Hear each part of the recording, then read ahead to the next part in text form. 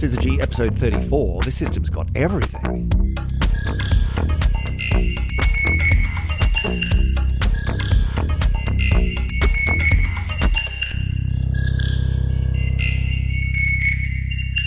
Welcome to episode 34 of the Syzygy podcast. Sitting opposite me at the table, Emily Brunsden. Hi, Emily. Hello, hello. So what's going on this week? We've got, we on this podcast, we talk quite a lot about one of our favourite topics, which is the exoplanets, the planets that we found around other stars. And we're going to be talking about that again today because we've reached a milestone.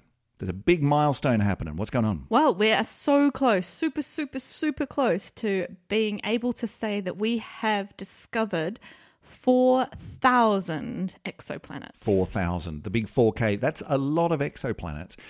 But doesn't it kind of depend on how you count them? I mean, I like we've reached 4,000 or we haven't reached 4,000. Some people think we've reached 4,000. Yeah. So the number that I'm using at the moment is the number come from the Exoplanet Archive, which is NASA's archive that they run. So NASA has said we're almost there, folks. You can watch it tick over to the 4,000. Yep. So on the NASA Exoplanets Archive, we currently have 3,926. Now, are you one of those sorts of people? Do you have a car? Yes. Do you watch when the numbers tick around on the odometer on your car? It's like, oh, we're almost at 4,000. And because I'm that person in my family, and everyone else, like my wife and kids, just go, "That's great, Dad. Good on you." When I say, look, it's exciting. We've just reached 20,000 miles. Look, happy birthday, car. And they just don't care. Do you care about that sort of thing? So I have to pull over to the side of the road and take a photo of the odometer at that point. Okay, good. So we're on the same page on that one. In which case, you and I are both very much on the same page of it's just a number, but it's a good number. 4,000 exoplanets. That's awesome. It's really amazing. And it could be that we tick over this just in the next few days because sometimes these exoplanet discoveries come in bursts, right? Yeah. And this isn't just, these aren't ticking over sort of, oh, look, we just saw another exoplanet, mark that up by another one. There are a whole bunch of candidates, aren't there, sort of in waiting to be verified. So there's like, a couple of thousand exoplanets sitting there in the, not sure, that might be an exoplanet and it needs further checking. Is that right? Yeah, and this is kind of why we have differences between the numbers. So some of the archives are already reporting over 4,000 exoplanets. Right. And it kind of depends a little bit on how you count. Because what we're talking about here with this number is confirmed exoplanets.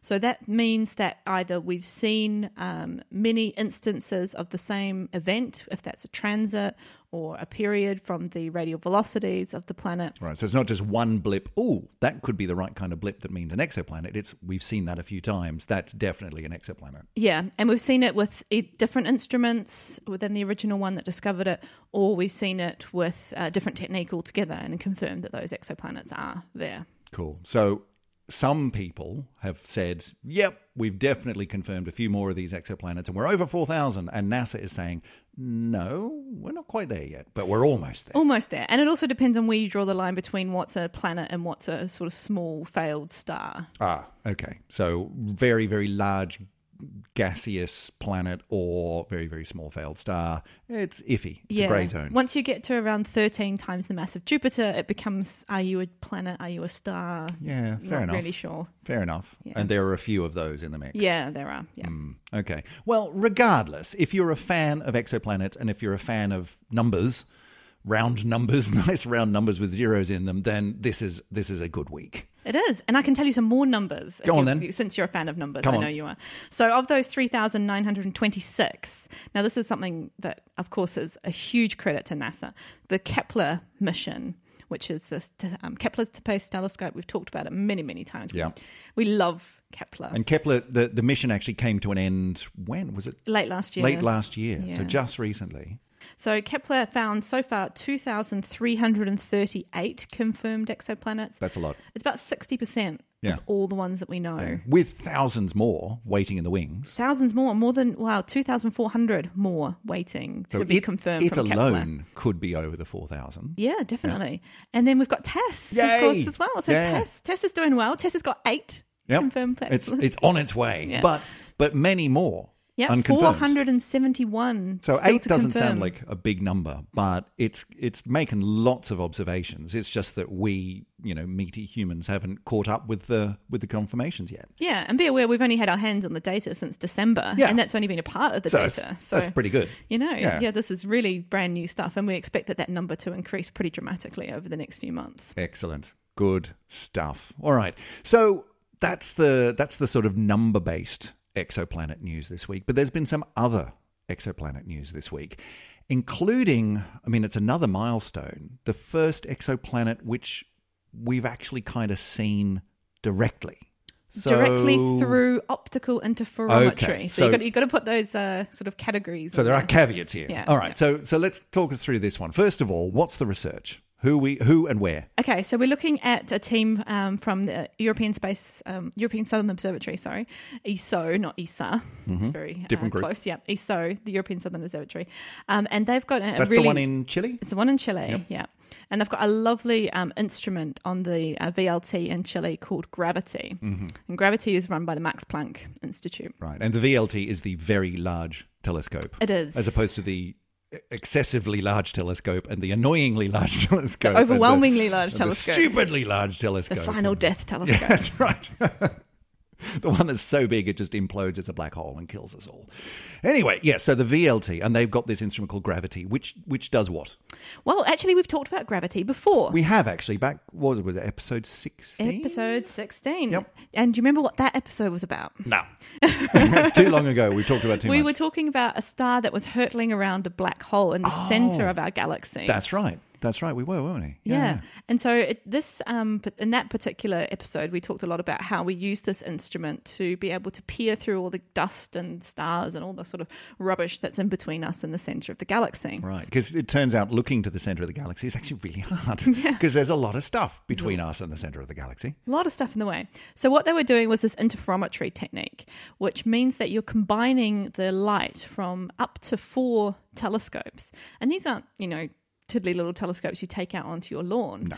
These are 8.2 meter diameter mirror telescopes. Which is big by anyone's Big. estimate. Yeah, That's some of a the big largest telescope. telescopes in the world. And not just one, but 4 of them. 4 of them. Combining it all together and comparing that data to see incredibly subtle differences and coincidences between them in order to basically turn it into one huge telescope. Yeah. So light's a wave, and then when you combine the waves coming in from the 4 instruments very, very cleverly, then you can actually get them to all add up to one enormous telescope together, which is so, so cool.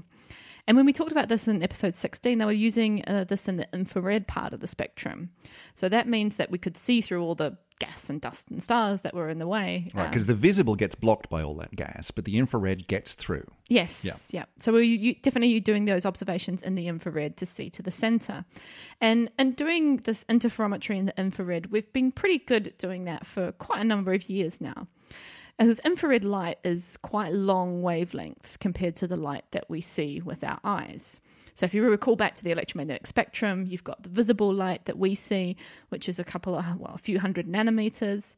You go to infrared, it starts to get longer. You get down to sort of millimeters, then you get into centimeters, and finally you get into radio waves, which are kind of meters in length. So we started off with all this technology way back by doing it with radio waves because it was quite easy to combine something that's a meter long with something that's a meter long and get it to match up, right? Right, yeah. It's easier to sort of line those rulers up in a sense. Yeah. And this is used across radio telescopes across the world, and it's extensively used radio interferometry. Even the new SKA instrument is kind of going to be the largest example we're going to have of this. Yeah, that's radio dishes, radio antennas in huge numbers spread across Australia and Africa and some in New Zealand as well, I think. Yep. But just over this enormous distance, and all of it being correlated together to create this stupidly big virtual telescope. Yeah, but that's with radio. Yeah. And so because the wavelengths are much longer, that's a much easier, although still very much non-trivial, problem. Whereas we're talking about infrared. Yeah, so the smaller the wavelength that you get, the harder it becomes. Right. So that's pretty tricky. Yeah, so infrared is already quite hard, although we have been able to do this for a few decades now.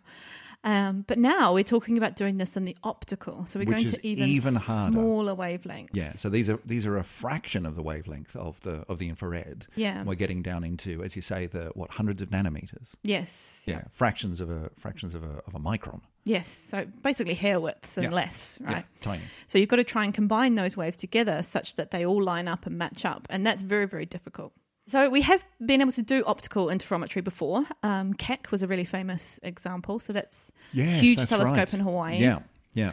They gave up their optical interferometry program some time ago, but it's been reinstated since. So I think they're still working on redeveloping that technology.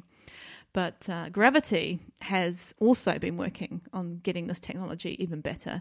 And they're doing a fantastic, fantastic job. Yeah, because in this case, they've used... So is it still using all four of the telescopes, the 8-meter telescopes? It's using two or more. Two or more. Yeah, it depends on, I guess, each observation, how many they choose to use. But in this particular case, looking in the optical, and they've, for the first time, using optical interferometry, they've spotted an exoplanet. And this is not, hey, there was a blip in the light coming out from a star that showed that it was in transit. This is actually seeing this is the planet. a real imaging detection. This is seeing it. Yes. A very, very long way away around a completely different star. Yes. Which just blows my mind. Now, I'm going to calm you down a little bit here. Okay. Because we did know that exoplanet was there. Right. Okay. So that makes it a bit easier. So we did know where to look. Even so. And it's also not the first image that we have of this exoplanet. Okay, all right. So how was the image taken before then? So what we actually, going back to Keck, when we think about the system when it was discovered, starting from 2008, they discovered the first 3 exoplanets around the system, and then in 2010 confirmed the 4th, which is the one that VLT has just been looking at. And they were able to use infrared technology to image directly these exoplanets. And it's very unusual that you can do this, right? Because exoplanets, first of all, are tiny. Well, yeah. Right. Yeah. Even the big ones. Even the big ones are Even tiny. the big ones are really, really and small. they're a really long way away. Like, this isn't like looking at... Like, Jupiter's small in the night sky. Yeah. Right? It's tiny, but that's huge by comparison. We're talking about completely different stars with planets around them. That's minute. So... And importantly, they're not bright. Yeah. Right? They don't shine like a star shines. No, they're reflecting light, if anything. Yeah. And so they're very, very difficult to spot, to take photographs of. So we have very, very few exoplanets that we've been able to take images of. Right. But Keck was doing it in the infrared. Yes. Okay. And the reason why you can do it in the infrared for these exoplanets is actually because they're very, very young. Okay. And Talk me through that. This is quite cool. So the star itself is very, very young. So we're talking about only maybe 30 to 100 million years old. Which is young for a star. It's very, very young. Yeah. So consider our sun, which is maybe 4.5 billion, 5 billion years old. Okay. And you're talking in the millions. And yeah, we're talking only a few tens of millions. Yeah. So really, really young star, which means everything's formed very, very recently. So to give you an idea of the scale of this system, if you took our solar system and you took our planets, Jupiter, Saturn, Uranus, and Neptune, 4 exoplanets or 4 planets, the 4 exoplanets we have are similar to these exoplanets if you multiply the distances from the star by 2. Right. So they're all big planets and further away. Yeah. So they're kind of double the size, the scale of our solar system. Okay. So they're quite far away from their host star, which is why we're able to image them as well, because we're able to use kind of basically just a shield to block out the light from the host star. I see. So if you put sort of a bit of a mask in the way as you're looking at these things, blocking out the light from the star itself and looking at what's left over, then you're blocking out that really bright bit, but you're still letting the light through that might be, for example, bouncing off these bloody great planets sitting out there going around it. Is that the idea? Yeah. So basically, it's like when you hold up your hand to block out the light from the sun, right? Yeah, that's a much better analogy. Yeah. It's not really any more complicated than that. You're just reducing the glare by taking away that extra light that's from the star.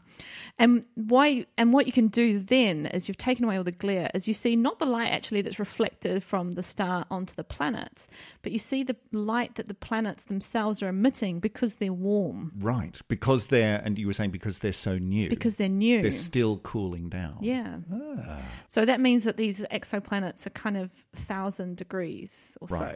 Right. So that makes sense that you would then be able to see them in the infrared, because that's a bit easier to do with the interferometry. But if you're sort of looking at the heat that's coming from them, then that kind of makes sense. These are the same planets that they're now imaging optically. Yes, yeah. Well, they've just done the one planet with the optical interferometry so far. Yeah, so these four exoplanets are in the system, and we were talking about exoplanet E. So its full glorious name is HR 8799E. Always well named. And now, hang on, if I remember correctly, you don't start with A, because we don't start with A when we're talking about planets. There's no A's. B, C, D, E. This is the fourth. It's the fourth discovered. Yes, not fourth in order out. It's the closest one to the star. Right. Okay. Yeah. Just because. Just because. Anyway, moving on. So exoplanet. So this one, it's about. So it's to say twice the distance as Jupiter is from our sun. From its host twice star. The size, did you say? Well, about 7 times right. the size of Jupiter. So big thing. So it's a big thing. Far away, and still glowing a bit. Still glowing a bit. Interestingly, because the star is hotter than our sun, even though it's twice as far away, it still gets about the same amount of radiation from that host star. So it's quite an interesting little exoplanet. And what they've been able to do is take all the light from this interferometry, optical interferometry, and put it through a spectrograph and look at what is the atmosphere of this exoplanet composed of. So what's a spectrograph?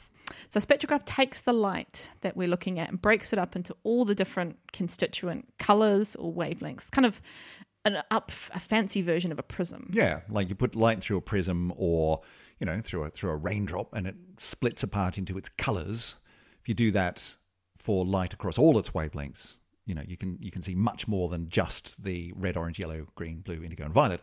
You could see all of the different colors. But importantly, you can see specific bits of that spectrum that tell you information about what's there, what's on the planet, what's in the planet. Yeah, because every element in the periodic table has its own fingerprint, its own signature that it has in a spectrum.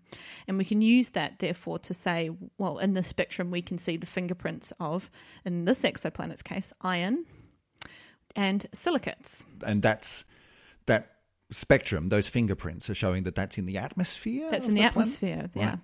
And from looking at how you can get these ions and silicates to be in the abundances that they are in the atmosphere, we can now say that this exoplanet has a global storm that's swirling up all this, because iron and silicates are quite heavy materials, right? Okay, so you'd expect them on, a huge gassy planet. You'd expect them to sort of settle down and be dragged down towards the middle of the planet. Very slowly those particles kind of sink down. Like heavy stuff settling out of a mixture of water and grit. Yeah. All the heavy stuff would settle down to the bottom, unless there's a bloody great storm swirling around on the surface, mixing it all up.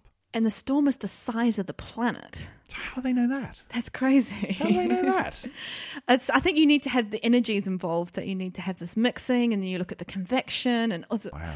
It's really, really fascinating. I love the fact that astronomers and planetary astronomers can take what seems to the outside world like, hang on, you've just made like a couple of measurements and you've come up with huge 7 times the size of Jupiter, global-sized storm. Like, where does that come from? It's like, well, if you look at the energy and you figure this out and you put that in and you understand that about where that's all got to come from, then you get big storm.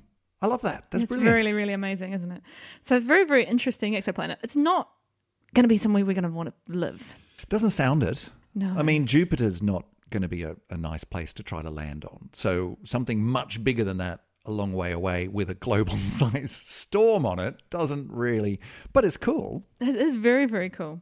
Now, I don't know if you knew this, but you flicked this article to me and said, hey, Millie, we should do a podcast on this. This is quite cool. Yeah, I'll take that. I'll take that blame. Yep. I'll take that credit. And I read through the article and I was like, oh yeah, this is quite interesting. Interferometry is cool. The new technique used to discover or to confirm the existence of an exoplanet. This is very cool. And then I looked at it again. I looked at the star and I was like, this star, HR 8799. Why does that ringing any bells sound with familiar? Me. It definitely sounded familiar to me. And then I suddenly thought, I know what this star is. Uh-oh. This is not just any old star. Uh-oh. I'm gonna overwhelm you with excitement here. Okay, I'm ready. I'm clutching the table here. I'm ready. This star is a Gamma Doradus star. Oh my God! Now just remind us what that means. That means it's one of the very few stars that I'm actually super researchy interested in. What are the odds? What are the odds? So remind us again. Gamma Dorada. So is Gamma what? Doradus stars are the type of stars that I really kind of spend the majority of my research drilling and down into, and very This is intricate your thing. and, yeah, very fine detail. So no wonder that rang a bell. But what is a Gamma Dorada star? So the type of pulsating star. Right. So that means the star has pulsations across the entire surface. And those pulsations kind of are what we call non-radial, which means you get parts of the star moving in, parts of the star moving out. So it's doing this sort of big kind of resonant wobble. Yeah. Big pulsation. It's like a big wave traveling around the surface. Right. And you get different nodes and different lumps and bumps all over the surface. And we've talked about that briefly before, but not in a lot of detail. What causes that? So it's based on the kind of the conditions in really deep inside the star itself. You get to a particular set of temperatures and pressures where stars are kind of inherently unstable. They can't get their energy out fast enough and so you get a build-up of energy on the inside of the star, and that has to be released. And the way you release it is by expanding, having a pulsation move through the star. And it's doing that, periodically? Is that why it's sort of setting up these waves? Yep. So it has lovely periods, so you can just see it pulse in and out and in and out and in and out. In the case of this star, we're looking at nearly exactly 2 pulsations every day. So that means one cycle takes about half a day, 12 hours. It was amazing that, because I think I don't normally deal in HR numbers. This is a catalogue that I tend to not use so much, but I did happen to remember this one because actually I think it's the only Gamma Doradus star that we have confirmed exoplanets around, or at least one that we've studied in this kind of detail. Wow. So this is doubly exciting for you this week. Yeah, I mean, so you're all over this one. If you consider maybe there's 100 Gamma Doradus stars that I look at from the ground, and this is one of them, it was pretty amazing. I mean, I guess statistically on this podcast, we were going to do this eventually. Something was going to come up that you were going to go, hang on, wait a minute. But, who'd have thought that it would happen in episode 34? Statistically, we might have had to wait hundreds of podcasts for that to happen. But no, here we are. Yeah. And I remember this because so when I did my PhD, you sort of become one of a generation of PhD students, right? And if I think about the generation before me, so the guy who did the PhD before me is a guy named Duncan. And he did a fantastic job. He was using the same instrument, developed a lot of the techniques that I ended up using in my own thesis. And so we worked together for a couple of years. And not long after he finished his PhD, he worked on this star. And he used data from the same instrument in New Zealand that I used. And he studied the pulsations to try and understand what was going on. We knew that there were some planets around this star. So we thought that there was going to be an interesting question.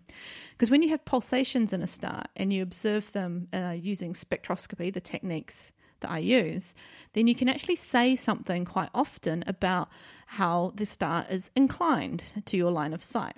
Okay. So what that means is so if you imagine it's got an axis that the star rotates, it means is the axis tilted towards you, so you just see the North Pole of the star? You're just seeing it spinning around end on. Or is that at 90 degrees, which means you see the equator and you see basically the whole surface area of the star? Or is it any angle in between? Right? Sure. And that's an interesting question because now we've got planets and we want to know, is the way the angle that the planets are going around this host star the same as the angle that the star is rotating? Is it true that most of the time, all of the time, planets end up going around the star in the same direction that the star is rotating, like all in the same plane, because they've all come from the same origins? Yeah, and that's true in our solar system, Yeah. right? The sun rotates. It rotates. The equator of the sun, if you like, is aligned to the plane that all the planets orbit the sun. Because they all came from the same rotating big blob of gas in the first place. And so that original rotation is what's left over when everything's collapsed down. Everything ends up rotating in pretty much the same way, give or take a little bit. Yeah, but the give or take is actually really, really little, especially in our solar system. It's tiny. So you would expect that this other star, this Gamma Doradus star, and all of its planets ought to be rotating similarly in a plane. Yeah, Right. but they're not. Okay. Which was which was really, really exciting. So this is what Duncan discovered. He used the data that we were on the pulsations, and he was able to work out the angle, which was the star's rotation axis from the pulsations. And he found out that it has to be more than about 40 degrees. So this means that you have kind of a relatively well tilted to your line of sight.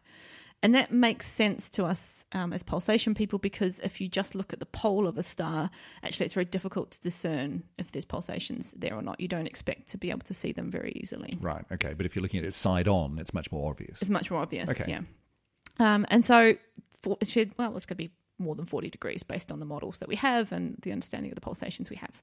The planets are going around at an angle of 10 degrees. Well, that's a big difference. Like, if I remember geometry at all, then 40 degrees is not 10 degrees. It's about 30 degrees off. Yeah, so we can approximate this. So imagine you're looking at the sky and looking at the system, and you can actually see the planets. Mm-hmm. Then you're looking at the star in the middle and the planets going around, and they are going around the star in the same plane. So you can see the whole orbit of all the planets, yeah. right? They're going around in a circle, just a big circle that's a bit bigger than the star itself. Sure.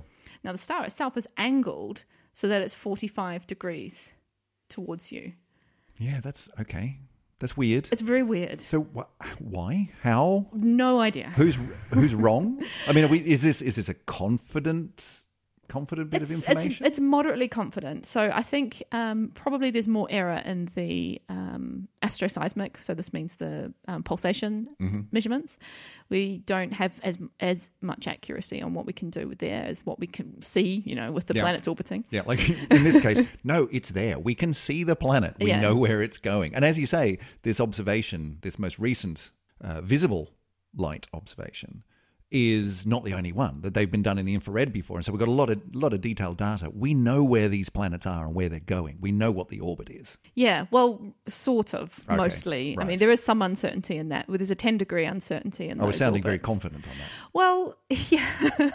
It's okay. So if we go back to the planets, that we remember that these are very, very far away from their host star. Yeah. Which means they take a very, very long time to go round. Well, that's true, actually. That occurred to me before. Is like, it takes how long for Jupiter to go? How long's a year on Jupiter? About 5 years. 5 Earth years. Yeah. And so these are twice as far away. This one's twice as far away as Jupiter. So these ones, we're talking about tens to hundreds of years for these planets. And we've only been observing them for, what, at most? A decade. Yeah. So that's only a bit of an orbit that you would see there. Yeah, so there is an uncertainty on how long they take to go round. Okay, exactly. so we might have that a bit wrong, and the models about the pulsations of the star might be a bit wrong, enough for them to overlap and go, oh no, it's all okay. No, it doesn't look like it at this stage either. So there's two possibilities. Our models might be too simple, and that's, very, very possible. There's a lot of effects you try and take into account, but you can't, account for everything if you don't have the physics to put it into your model, basically. There's only so much you can do. Yeah. So we're pretty confident, and it seems that the data are very convincing that we are modelling it pretty accurately. And we are pretty confident that we're getting the direct measurements from the planets pretty well as well. So the uncertainty on those is modest, right? If it's a few degrees. But yeah, so either one of two things means that we've got our models quite wrong and we need to really reassess what's going on here.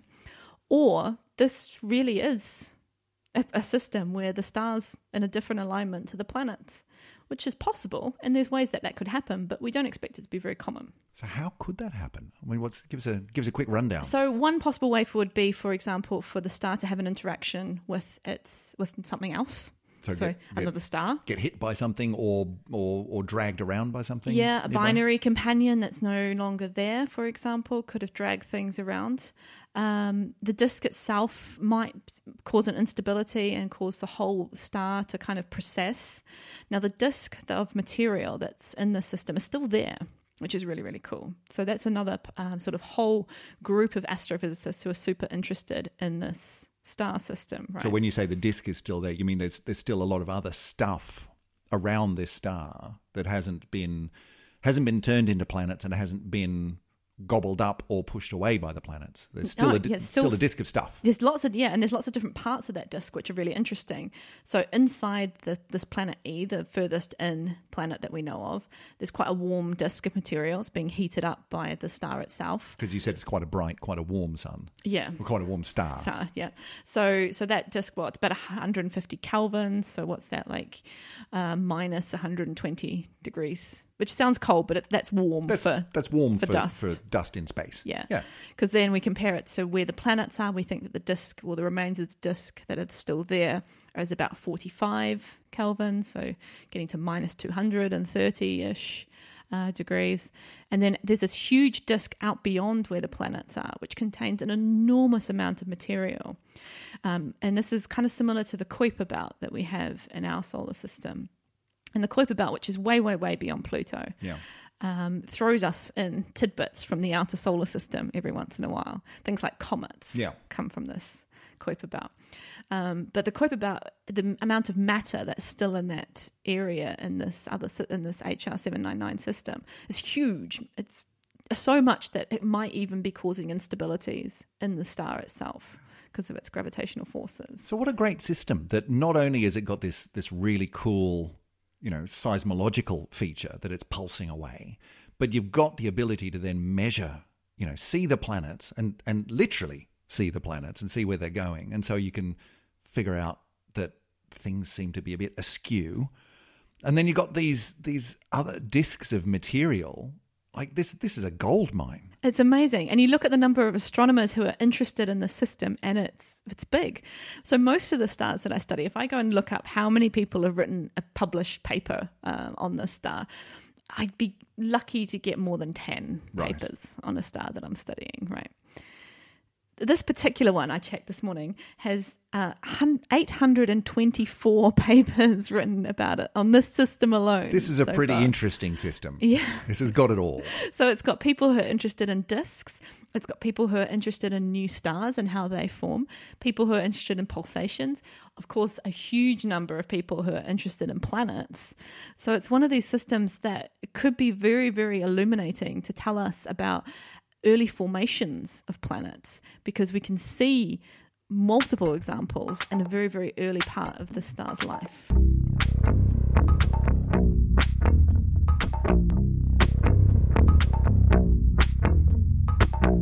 That brings us to the end of another particularly interesting episode of the Syzygy podcast. That story went to all sorts of places I really didn't think it was going to go to. And I could see Emily sitting opposite me here with this look in her eye, which was, you wait, it's coming.